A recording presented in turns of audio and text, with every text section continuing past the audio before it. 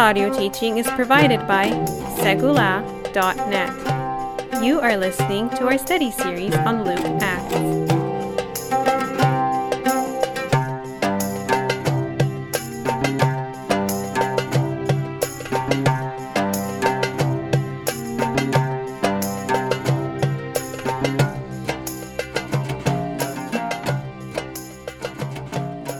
All right, welcome to session 14, our series on Luke Acts. Today we're going to be diving into the book of Acts for once. So last week we finished off looking at Luke. We were looking at Yeshua's death and resurrection and the role that Yeshua played as the suffering and exalted servant, among other things. So today we're going to kind of jump in on the kind of looking at the overlap between the tail end of Acts, or the tail end of Luke and the beginning of Acts. So we'll start by looking at first two verses of Acts. So it starts out, in the first book, O Theophilus, I have dealt with all that Jesus began to do and teach until the day when he was taken up after he had given commands through the Holy Spirit to the apostles whom he had chosen. So we know a couple things just from these first two verses. First of all, this is a part 2, right? This is a sequel. We see the same sort of introduction that we see at the beginning of Luke. Luke is addressing this person called Theophilus, and he's talking about how he wrote a first book, and this is his second book. So this is the sequel. We're jumping in to a part 2 here. And so it's interesting what he says. He characterizes the Gospel of Luke, which is part 1, as all that Yeshua began to do and teach, right? So that implies that the Gospel of Luke was just like the beginning of Yeshua's works. This is what he began to do. So what is the book of Acts? It's what Yeshua continues to do. Of course, Yeshua ascends to heaven right away in this book, but he's still at work, right? The point is that Yeshua's mission and message is being carried on by his apostles. So in Luke, we find out what Yeshua began to do and teach.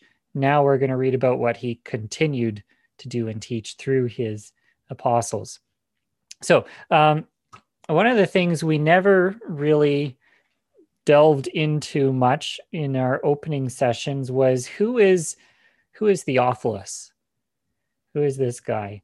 And related to that is, to whom was Luke writing? What was his imagined audience that he's writing to, right? His intended audience. So let's just touch on some of these questions a bit. Related to that, of course, is why did Luke write this? What was his purpose in writing Luke and Acts? Okay, so Theophilus was, well, we're not exactly sure who he was. There's been lots of different theories out there as to who Theophilus was. Some people have proposed that he wasn't anyone. He wasn't even a real person. This was just a generic name for God lovers. Theophilos, right? A lover of God. So Luke is just saying, all you God lovers out there, here, this book is dedicated to you, kind of thing. That's one theory that I've heard out there. I don't think that's true. And especially because when you look at the beginning of Luke, if we just jump to Luke chapter 1,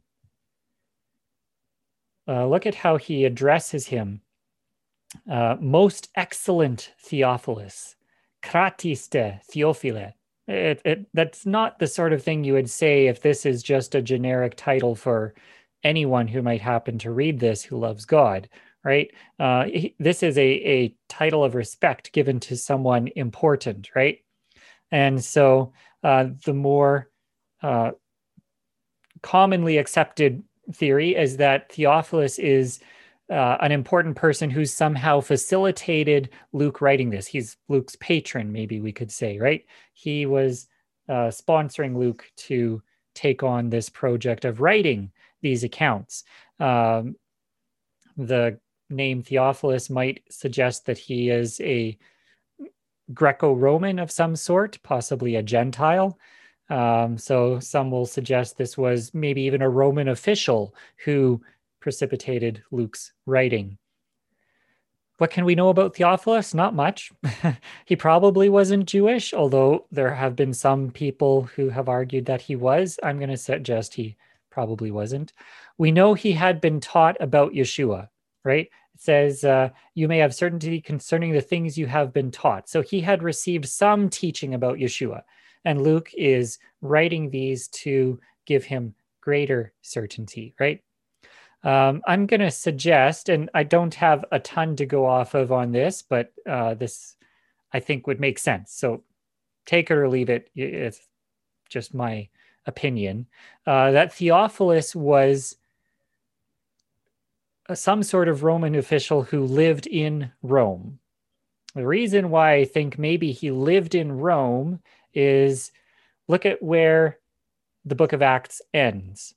So Luke comes to the end of this two-part work, and it's in the city of Rome, right? And the ending, you have to admit, is a bit disappointing. It's kind of open-ended. You feel like this isn't really a great conclusion. You know, you get to the last verse of Acts, and Paul is just there in Rome and teaching and stuff, and it's like, well, what happens next? What happened to Paul in the end? Did he get to go on trial with Caesar? Like, what happened? Well, maybe Luke doesn't include that stuff because the person he's writing to is very familiar with those events.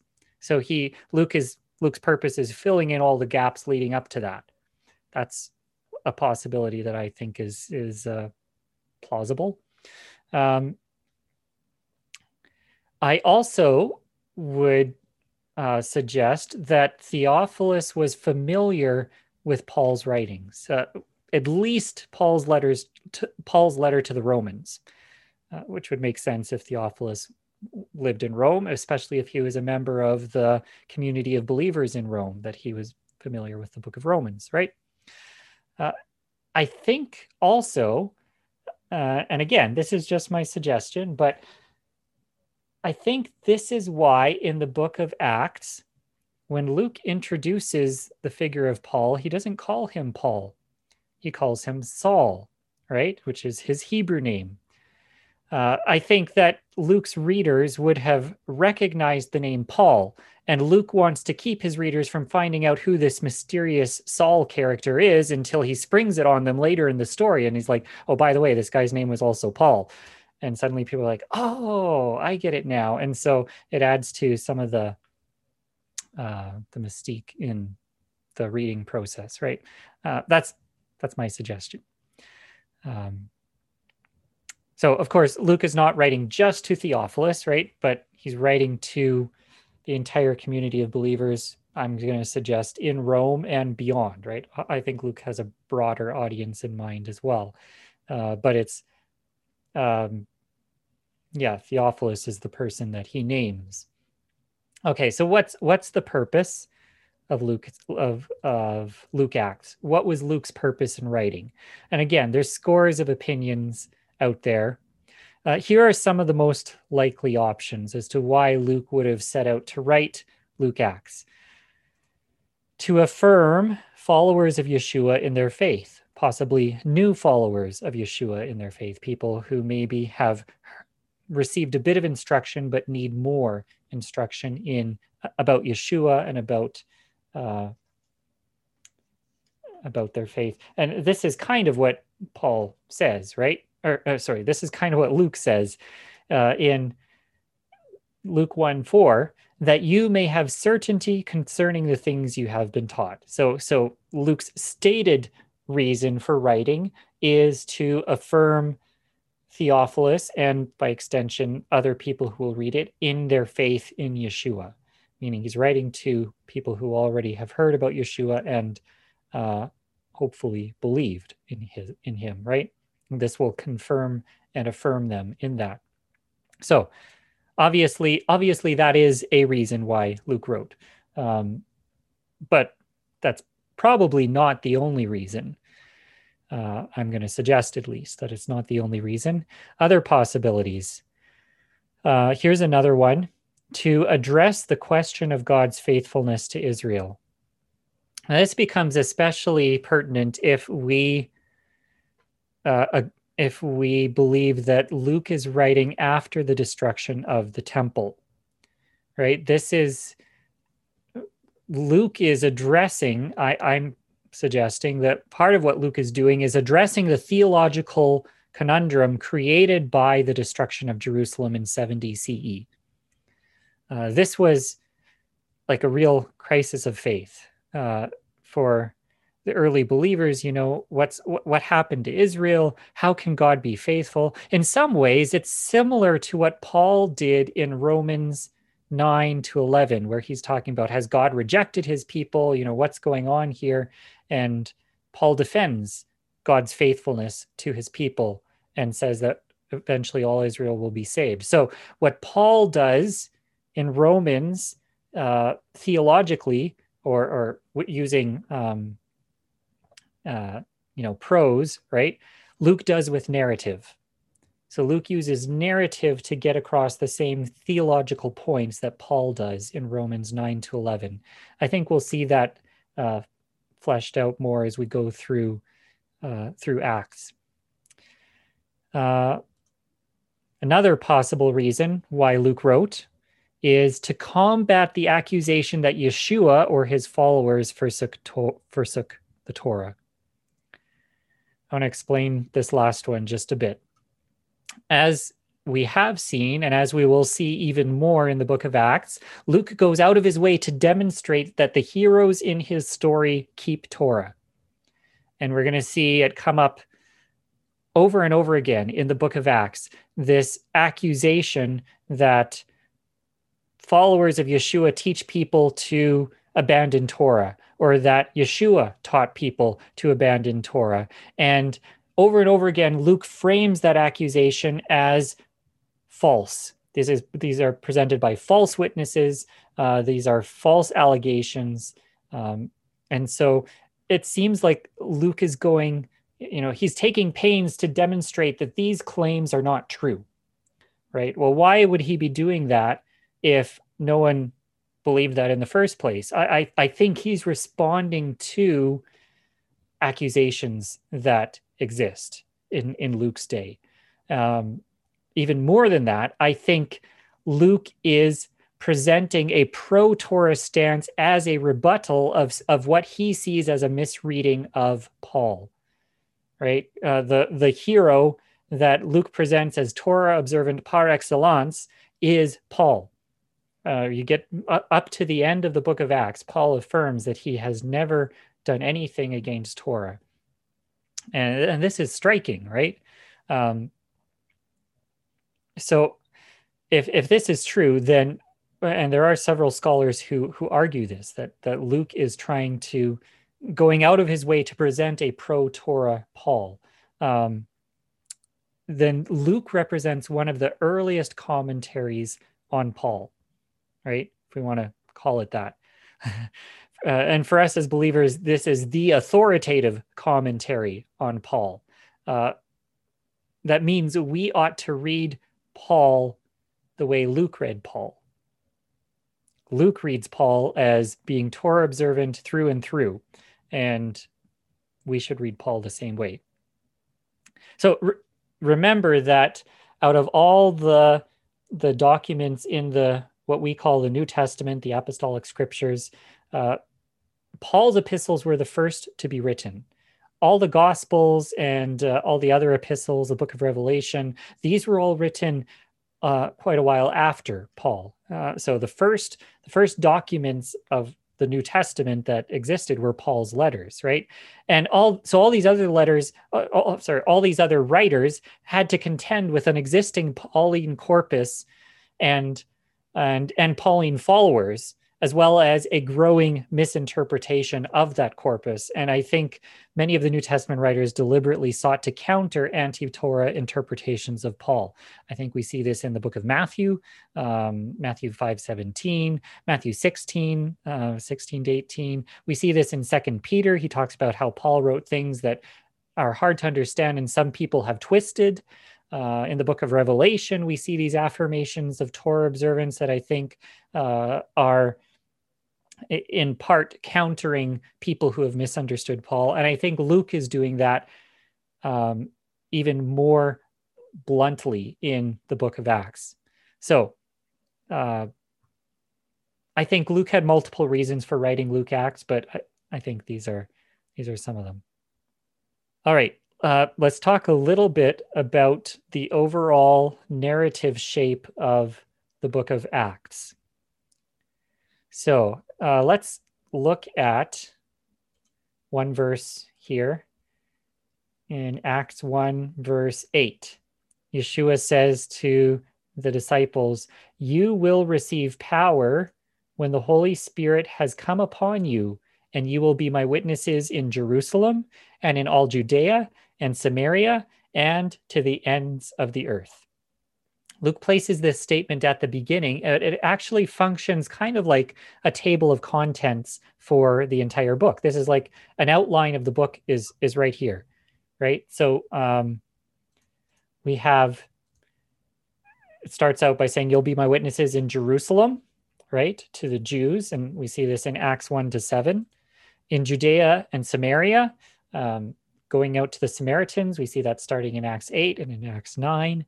And then to the ends of the earth, which means to the Gentiles, Acts 10-28. So there is this 3-stage progression of this movement of the Yeshua followers, right? It goes first to Jews, then to Samaritans, and then even out to Gentiles. These 3 phases of expansion, right? Thinking of that a little bit, I mentioned how, in the first chapter of Acts and the second chapter, all these opening chapters, the focus is on Jerusalem, right? We're centered in Jerusalem. By the time we get to the end of Acts, however, we're in Rome. And so some interpreters, and I think this has been common throughout Christian history, have seen in this a progression, that there's a gradual diminishing of the importance of Jerusalem, and that that status of being the capital of Christianity, quote unquote, moves from Jerusalem to Rome. That's a convenient way of looking at it for the Roman Catholic Church, right? No longer is Jerusalem the epicenter of Christianity. Now it's moved to Rome. So they would say the overall narrative shape of Acts is this movement away from Jerusalem towards Rome. I think that is not at all the sort of shape that we see when we look closely at the book of Acts. Although Acts begins in Jerusalem and ends in Rome, that does not mean that Jerusalem is set aside in favor of Rome. Actually, what we see is constant circling back to Jerusalem. Every phase of expansion. So we go out to Judea and Samaria, and it circles back to Jerusalem. We go out to the Gentiles, it circles back to Jerusalem. We go out to Paul's ministry, and it circles back to Jerusalem. And even to Paul's final missionary voyage culminates in this big dramatic journey back to Jerusalem. So far from Jerusalem being pushed to the margin, Jerusalem keeps coming up over and over again. I want to look at this quote from Luke Timothy Johnson. It's I know there's a lot of text here, but I think it's worth hashing this out here. He says, Luke describes first the community established by the Holy Spirit at Pentecost up to the scattering of the followers except the apostles, caused by the execution of Stephen in chapter 8, 1-3. So the first phase, he's saying, is focused in Jerusalem. But then when we get to after Stephen is executed, then they are scattered. Everyone but the apostles is scattered outward, right? So there's this expansion that takes place. Then he shows the spread of the good news through Samaria and Judea in chapters 8 and 9. And then with the conversion of Paul, Luke prepares us for the final geographic expansion to the ends of the earth, reached symbolically when Paul arrives in Rome in chapter 28. The basic geographic movement of Acts then is outward, out from Jerusalem. But Luke introduces an important variation in this simple inward-outward geographical pattern. He shows how each outward impulse is followed by a circle back to the city of Jerusalem. So the mission to Samaria in chapter 8 is confirmed by John and Peter from Jerusalem. Saul returns to the city of Jerusalem after his call, only to be sent out again in chapter 9. The baptism of the household of Cornelius is defended before the leadership in Jerusalem. So after Peter's gone out to Cornelius, he comes back to Jerusalem. The church in Jerusalem sends Barnabas to confirm the mission to Gentiles in Antioch in chapter 11. Paul's mission to the Gentiles is debated and then confirmed by the Apostolic Council in Jerusalem in chapter 15. And Paul journeys to Jerusalem and confirms with James in chapter 21 before he's arrested and ends finally in Rome. Even as he moves the good news to other nations and other peoples, Luke keeps reminding the reader of the city of Jerusalem and its place at the center of the story. So I know that was a long quote. I hope it wasn't too confusing or too hard to follow. But yeah, basically, if you analyze the geographical patterns in Jerusalem, every outward movement is followed up with a movement back to Jerusalem. And this pattern repeats itself throughout Acts. So I think it's very clear that Jerusalem is still the center. And even more than that, I like what he says about how the ends of the earth are reached symbolically when Paul finally arrives in Rome. Here's a quote from Isaac Oliver. He's, I won't read through the whole thing, but a couple things he emphasizes here. This phrase, the ends of the earth. So that this is, we've got Jerusalem, Judea, Samaria, and the ends of the earth. These are the three phases, ends of the earth being the last one. And Luke's purpose in the book of Acts is to show the gospel going out to these three phases, right? And the climax is when Paul gets to Rome. I want to jump down to here in this quote from Isaac Oliver. He says, compare the Psalms of Solomon. This is a pseudepigraphal work from the late Second Temple period, which describes Rome. And Rome comes from the ends of the earth, from Eschatu Tesches, to conquer Jerusalem.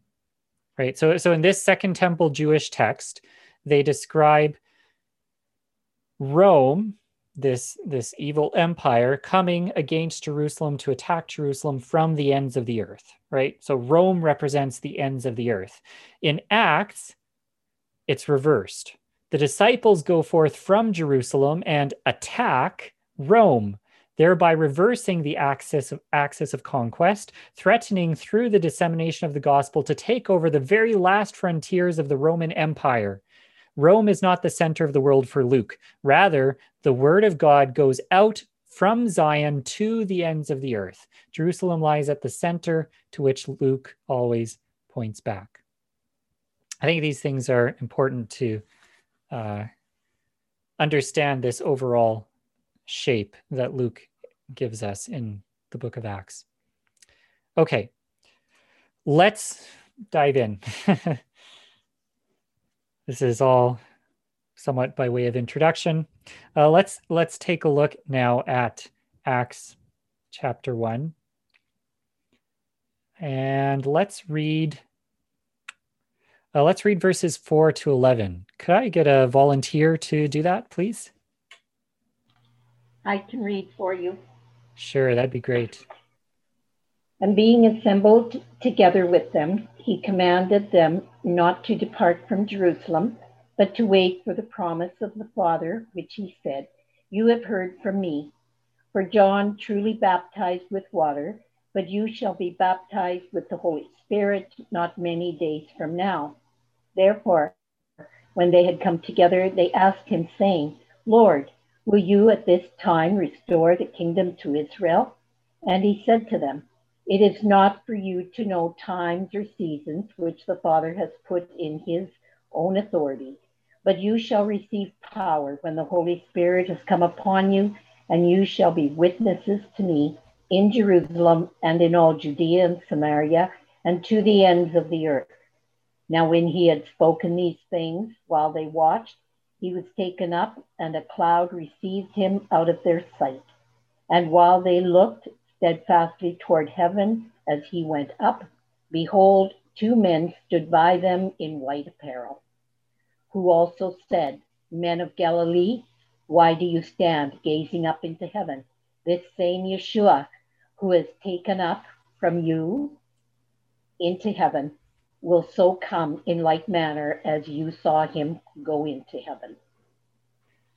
All right. So here we read about Yeshua commissioning his disciples and then his ascension into heaven. This is what we get at the tail end of the Gospel of Luke as well, right? The last few verses of Luke, Yeshua gives his commission. Talks about, "You are my witnesses of these things, and behold, I'm sending the promise of my Father to you, but stay in the city till you're clothed with power from on high." And he led them out as far as Bethany. Lifting up his hands, he blessed them. While he blessed them, he parted from them and was carried up into heaven. And they worshipped him and returned to Jerusalem with great joy and were continually in the temple praising God. So, by the way, note that the Gospel of Luke ends in the same place that it began, in the temple, right? Luke starts in the temple, it ends in the temple. And the city of Jerusalem and the temple remain a focal point in the book of Acts as well. So both passages emphasize the promise of the coming Holy Spirit, right? Notice this question that the disciples ask. "Lord, will you at this time restore the kingdom to Israel?" It doesn't say restore the kingdom of Israel. I mean, maybe there's part of that implied, but restoring the kingdom to Israel, restoring national sovereignty, right? I mean, this is kingdom language, but this is what the kingdom meant for them, right? You know, based on everything we've read in Luke so far, we should be asking the same thing, right? We see throughout the Gospel of Luke all these promises of national restoration, political restoration, deliverance from Rome, all these sorts of things, right? Yeshua is coming as king to reign on the throne of his father David, and his kingdom will be of no end. So when's that going to happen, right? Well, now would be a good time, now that Yeshua is risen from the dead, right? Isn't that what's supposed to happen next? And so it's a natural question for the apostles to ask. Most scholars, however, assume that the disciples' question demonstrates that they just didn't get it. They had misunderstood the kingdom. Here, I'll give you an example. This is a quote from I.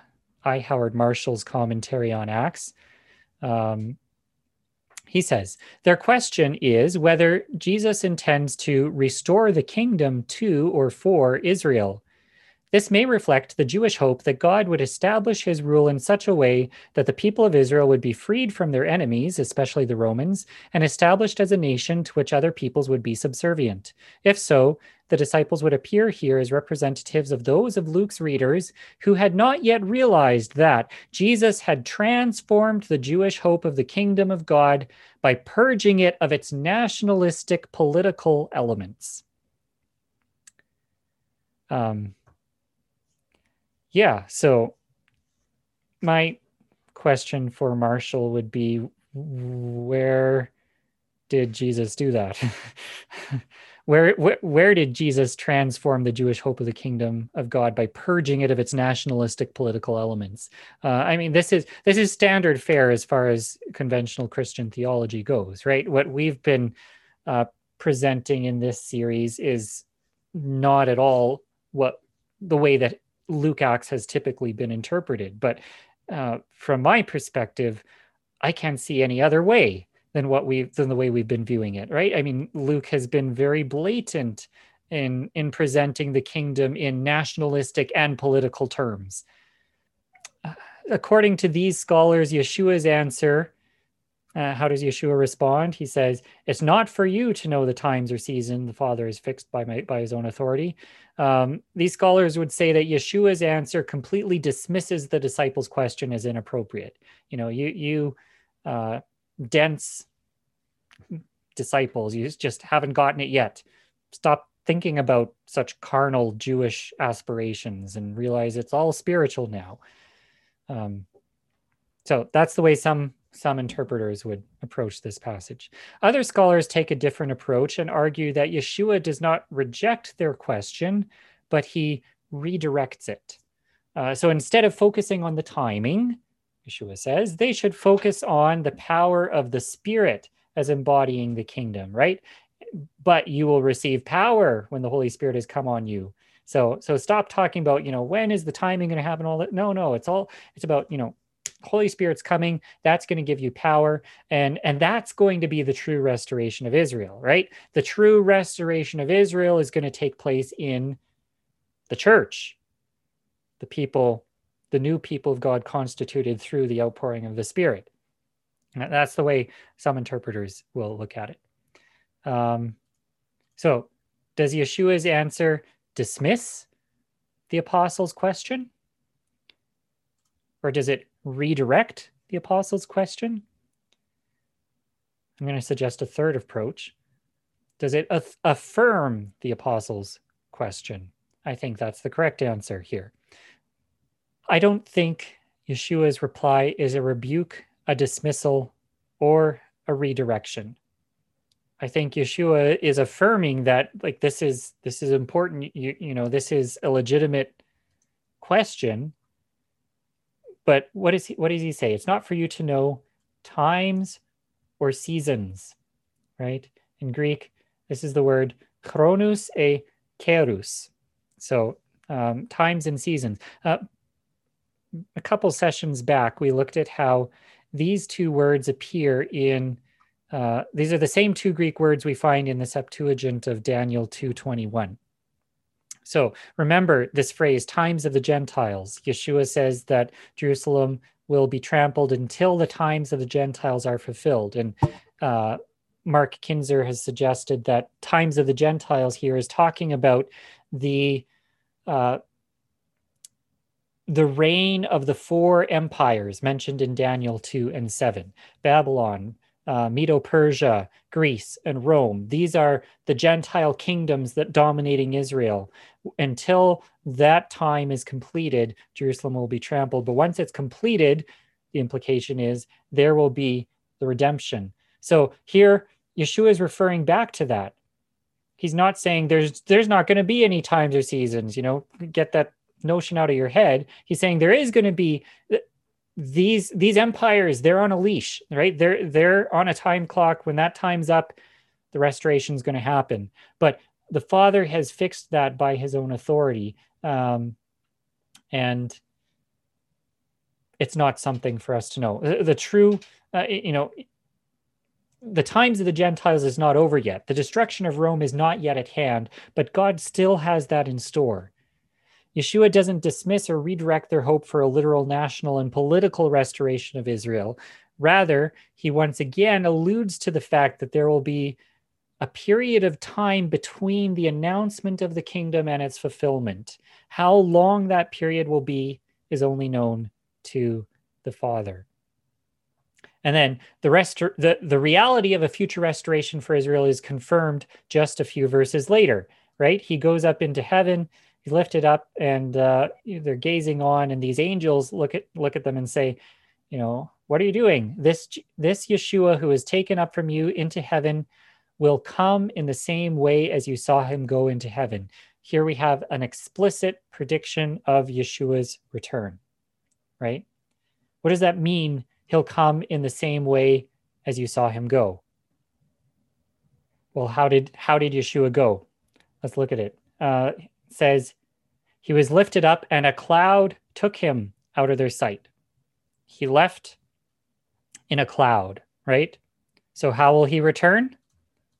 On the clouds, as it is written in Daniel 7, verse 13. Let's look at these verses here quick. I saw in the night visions, and behold, with the clouds of heaven there came one like a son of man, and he came to the Ancient of Days and was presented before him. So this is very messianic imagery, and we see this sort of thing used frequently in Jewish literature to allude to the coming of Messiah. He's going to come on the clouds. Something about clouds is, there's something about Messiah and clouds, and it's here in Daniel 7:13, right? There's a connection. Luke 21:27, they will see the Son of Man coming in a cloud with power and great glory. Revelation 1:7, behold, he is coming with the clouds, and every eye will see him, even those who pierced him. So how did Yeshua leave? He left in the clouds. How is he coming back? He's coming back in the clouds. That's how Messiah comes, right? This will be the grand entrance where it's not just hidden arrival onto planet Earth in manger in Bethlehem, like happened the first time. This time it'll be dramatic and every eye will see it, right? Returning as he left also relates to what we talked earlier about the return of God's presence to Zion, right? From where did Yeshua leave? From the Mount of Olives. How will he come back? He will come back to the Mount of Olives. In the book of Ezekiel, we saw how the divine presence left the temple out and went out to the Mount of Olives and sort of hesitated there on the Mount of Olives. And then at the end of Ezekiel, the glory comes back to the temple, and it comes from the Mount of Olives, right? Zechariah 14:4, on that day, his feet shall stand on the Mount of Olives that lies before Jerusalem on the east. So Yeshua will one day return to the Mount of Olives so that he can reenact his triumphal entry into Jerusalem. Only this time, the city and all the people, including its leaders, will truly receive him. So far from dismissing the notion of a literal restoration for Israel, this passage in Acts chapter 1 only enhances it. Right? It's affirming that this literal national restoration for Israel, for Jerusalem, will take place because Yeshua will return in the same way that he left. All right. Let's look. We're not going to read this next passage, but if you have your Bibles open, you can sort of skim through in the rest of chapter 1 of Luke. We see this, they choose another apostle, right? Let's just take a quick look at how it starts. They return to Jerusalem. This is in Acts 1, verse 12. They return to Jerusalem from the mount called Olivet, or Olives, which is near Jerusalem, a Sabbath's day journey away. By the way, why does it throw in this phrase, a Sabbath's day journey? Why would Luke say this? Have you ever wondered that? Why would he throw that in?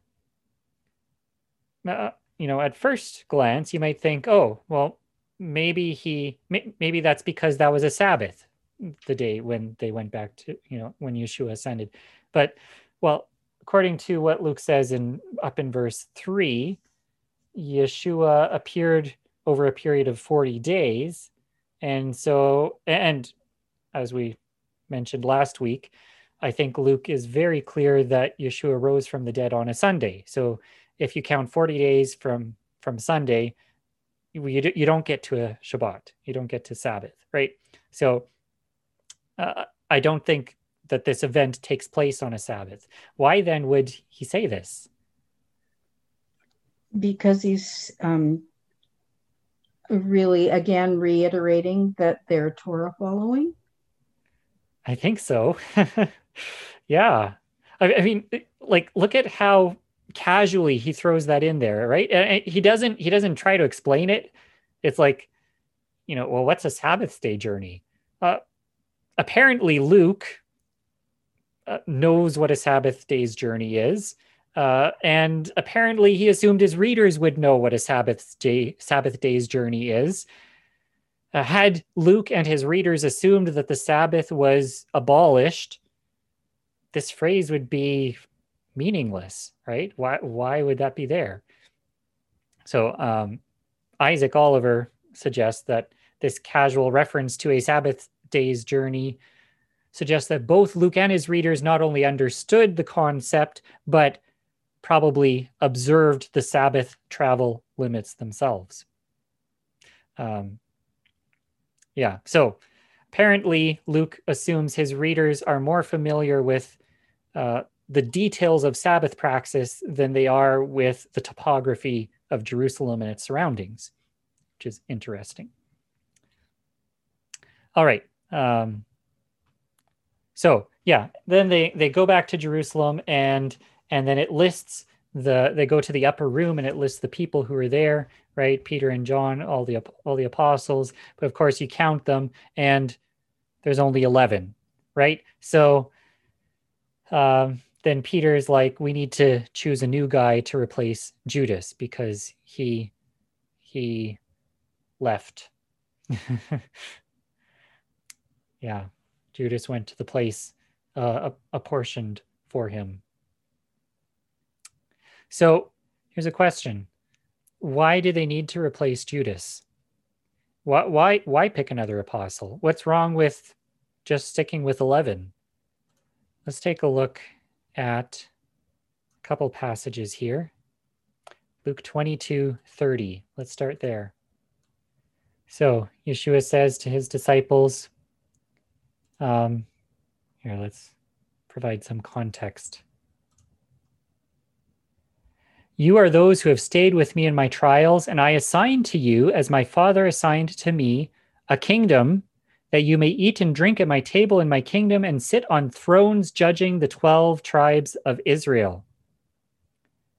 In other words, Yeshua's telling his apostles, these 12 apostles, they're going to be part of his government in the kingdom.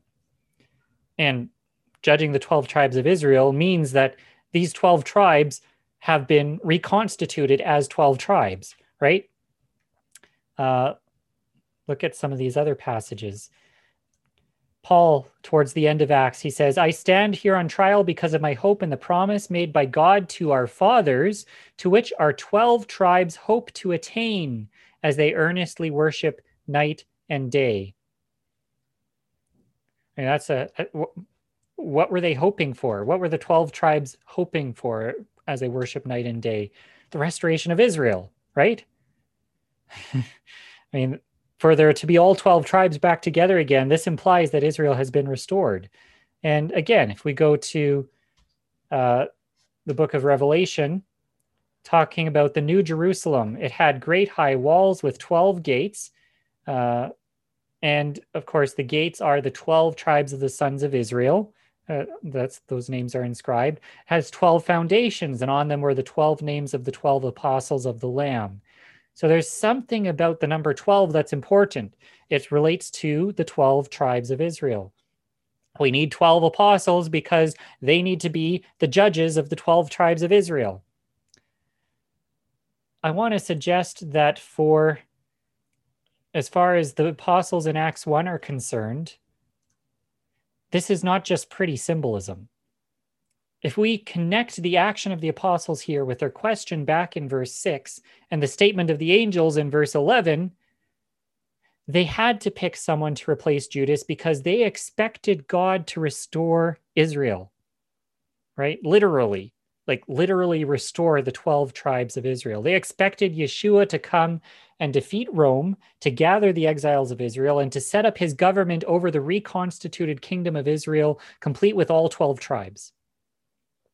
And my guess is that they expected this to happen in their lifetime. Of course, we know that this did not happen during their lifetime. Even at the time that Luke is writing, some of the apostles have already died, right? He records the death of James in Acts chapter 12, verse 2. And by the way, it's interesting that in Acts 12, after James dies, they make no attempt to replace him, right? They're not like, oh no, now we're back down to 11. We need to pick another apostle. They don't do that. And actually, as we'll see when we get to chapter 12, after that moment, the 12 apostles begin to fade from view. By the end of Acts, the community of believers is not led by the 12, but by James and the elders. And so there seems to be a shift that takes place throughout the book of Acts. We'll see that as we go.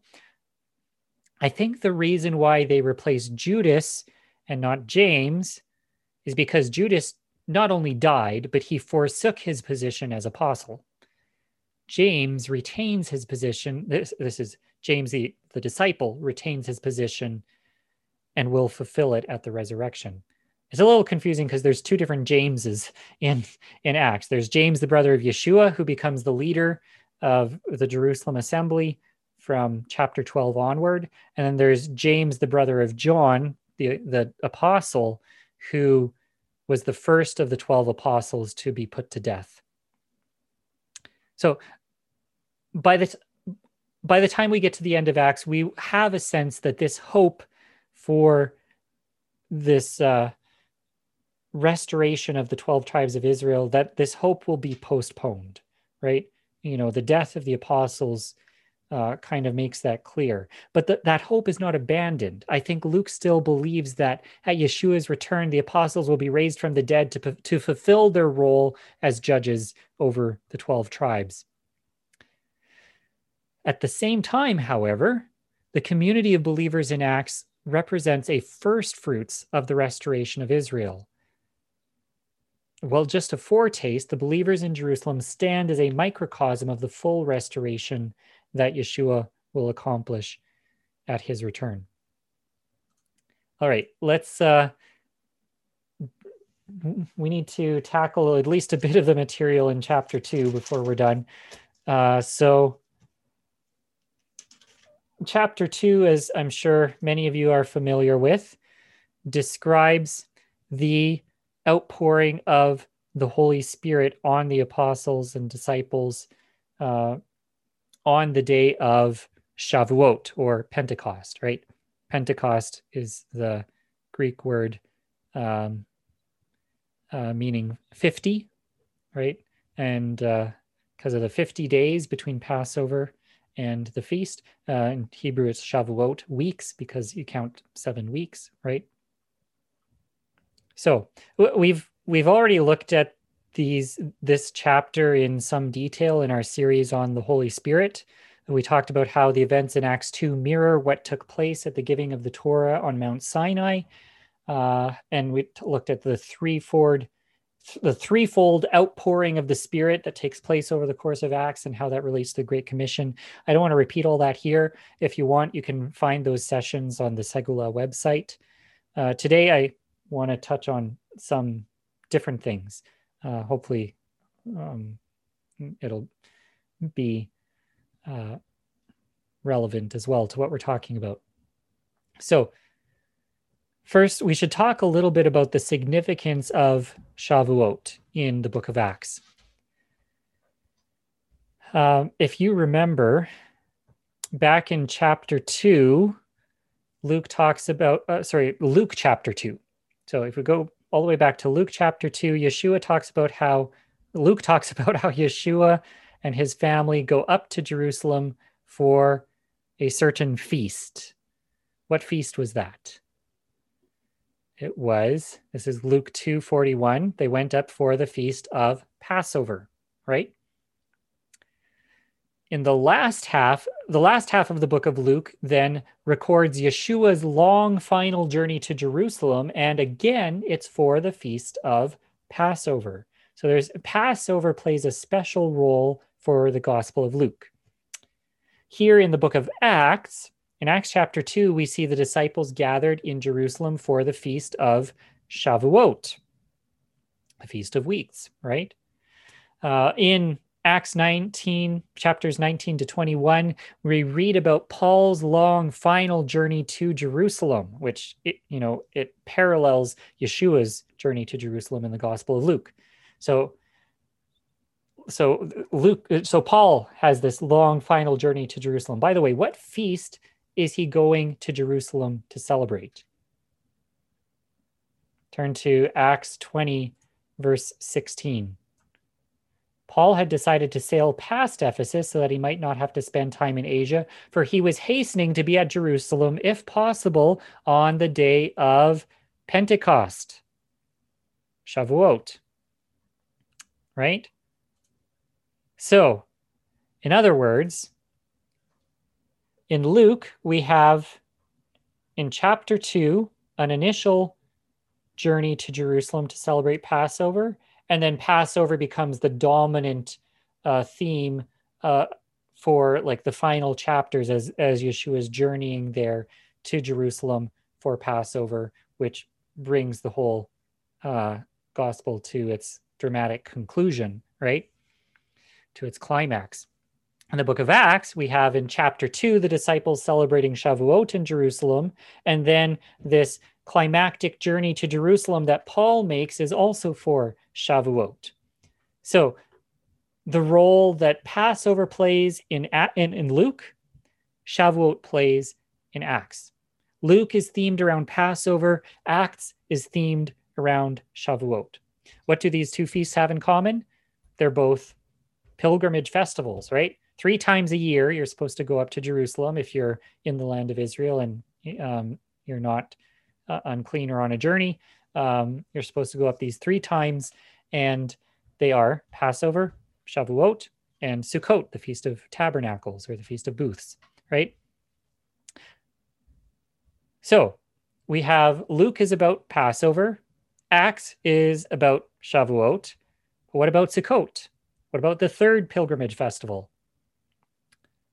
I think this sets us up to expect a part 3 to Luke Acts that describes Yeshua's return and is themed around Sukkot.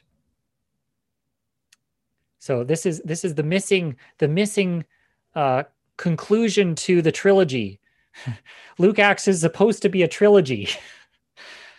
So far, we haven't gotten to part 3 yet, but there's this. We're set up to expect that that's coming, right? There's going to be a grand finale, and it's going to be themed around the festival of Sukkot when God is dwelling with his people once again, and all the nations are gathered in to celebrate as well. All right. Anyway, I think all this suggests that, number 1, Luke had a high regard for the biblical calendar. Number 2, Luke assumes his audience is familiar with that calendar. And number 3, Luke depicts the early believers as continuing to follow that calendar. Okay, so Acts chapter 2. Here we read about the birth of the church. Has anyone ever heard that? That Acts chapter 2 is the birth of the church? I don't think that's quite what Luke is presenting here. And I think everything we've read up to now should give us that, should help us avoid making that conclusion. All right, so the Holy Spirit comes on them on Shavuot, on the apostles, and there's this commotion, and all these Jews dwelling in Jerusalem from every nation come together, and they're like, what's going on, right? Here, let's jump to the passage. There were dwelling in Jerusalem Jews, devout men from every nation under heaven. And at this sound, the multitude came together. By the way, this is why I don't think that, contrary to church tradition, I don't think the outpouring of the Holy Spirit took place in the upper room. I think it makes more sense that, at least by the time we get to verse 5, they're in the temple, right? Where else in Jerusalem are you going to have enough room for large multitudes to come together and 3,000 people to hear a sermon and get saved, right? Like, I think this takes place in the temple. Anyway, we won't go into that anymore right now, but they each hear them speak in his own language, and they're amazed and astonished, saying, "Are not those who speak Galileans? How is it that we hear each of us in his own native language?" And then it goes on and lists the different types of people. This is a rundown on the Jewish diaspora as Luke sees it. Parthians, Medes, Elamites, residents of Mesopotamia, Judea, Cappadocia, Pontus, Asia, Phrygia, Pamphylia, Egypt, the parts of Libya belonging to Cyrene. Got to be specific here, right? And visitors from Rome, both Jews and proselytes, Cretans and Arabians. We hear them telling in our own tongues the mighty works of God. All were amazed and perplexed, saying to one another, "What does this mean?" And some of us are amazed and perplexed at this list and asking ourselves, what does this mean? So why does Luke mention these random people groups? A lot of scholars have looked at this list of place names. By the way, this is talking about Jews from all these places, right? These are not Gentiles from these places. These are Jews from all these places, and throws in proselytes as well, converts. Why this random list? And it seems really disorganized, like haphazard. I mean, there's a lot of scholars say this is such a random list. There's no structure to it. It's not like he's going from starting at the west and working his way east or anything like that. It's just random here, there, and all over the place. Richard Bauckham has suggested that there actually is a very significant structure to this list. And I'm going to pull up this map. I know this is not super great quality, but this is from his book, his essay, James and the Jerusalem Church. So what he notes is that if you follow like kind of a connect the dots sort of thing to all these places, you start with places that are east of Jerusalem, places north of Jerusalem, places west of Jerusalem, and places south of Jerusalem. And every subsection goes out and then comes back to Jerusalem. Out and then back. Out and then back. Out and then back. So it's, again, it's emphasizing Jerusalem at the center. So this reinforces what we saw before, right? Even as he's describing the Jewish diaspora, he's bringing it always back towards Jerusalem. All right. I want to talk just briefly about Peter's sermon before we close. In chapter 2, starting in verse 14, Peter, standing with the 11, lifted his voice and addressed them. And then he gives this long sermon. These men are not drunk, but this is what was uttered through the prophet Joel. And then he gives this quote. And we should pay attention to the speeches in Acts. Luke conveys his theology through the speeches. On one level, Peter is speaking to the crowd around him. On another level, he's speaking directly to us as the reader, right? Luke is very skillful in the way he writes this. So there's two levels that we can look at it. Yeah, he's addressing the Jews from all these different places, but he's also addressing us. And Luke is making a theological point here in what he's saying. In our series on the Holy Spirit, we talked about how the Spirit is one of the promises of the restoration of Israel and the Messianic era throughout the Tanakh, right? Over and over again in the Tanakh, we see these promises that God will restore Israel and pour out his Spirit on the people of Israel, right? So the outpouring of the Spirit is an expectation that's associated with the kingdom and with the restoration of Israel. One of those passages from the Tanakh is Joel chapter 2, which Peter immediately quotes. In the last days, it shall be, God declares, I will pour out my Spirit on all flesh. Your sons and your daughters shall prophesy. Your young men shall see visions. Your old men shall dream dreams. Even on my male servants and female servants, in those days I will pour out my Spirit.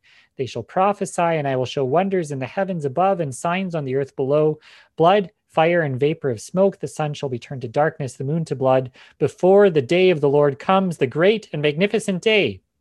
And it shall come to pass that everyone who calls on the name of the Lord will be saved. In other words, Peter is looking at this event that just happened, the Spirit being poured out on the apostles, and he immediately connects it to prophecies of the restoration of Israel, the eschatological end-time restoration of Israel. So, scholars such as N.T. Wright are going to say that the apostles expected Yeshua to bring the restoration of Israel, and then they see this event as constituting that restoration. In other words, the prophecies of Israel's restoration in the Tanakh are fulfilled in the church. That's what people like N.T. Wright are going to say. So a corollary of that is to conclude that there will be no future restoration of Israel. This is it. It's already happened. The restoration's already taken place. It happened in the church in the book of Acts. That's the restoration of Israel. That's what all these prophecies were pointing forward to, right? We can spiritualize them and say it's all about the church, right? I don't think that's correct, obviously, from what we've been looking at so far. First of all, is Acts 2 really the ultimate fulfillment of Joel 2? First of all, was the Spirit poured out on all flesh? No, it was not. It was poured out on, however many disciples it was. What does it say in chapter 1? 100 and some? 120, about 120 in Acts 1:15. So it was poured out on, roughly around 120 people. Possibly among the 3,000 who were saved, possibly they received the Spirit as well. It doesn't go into details about how exactly that worked. But the point is, it hasn't happened on all flesh.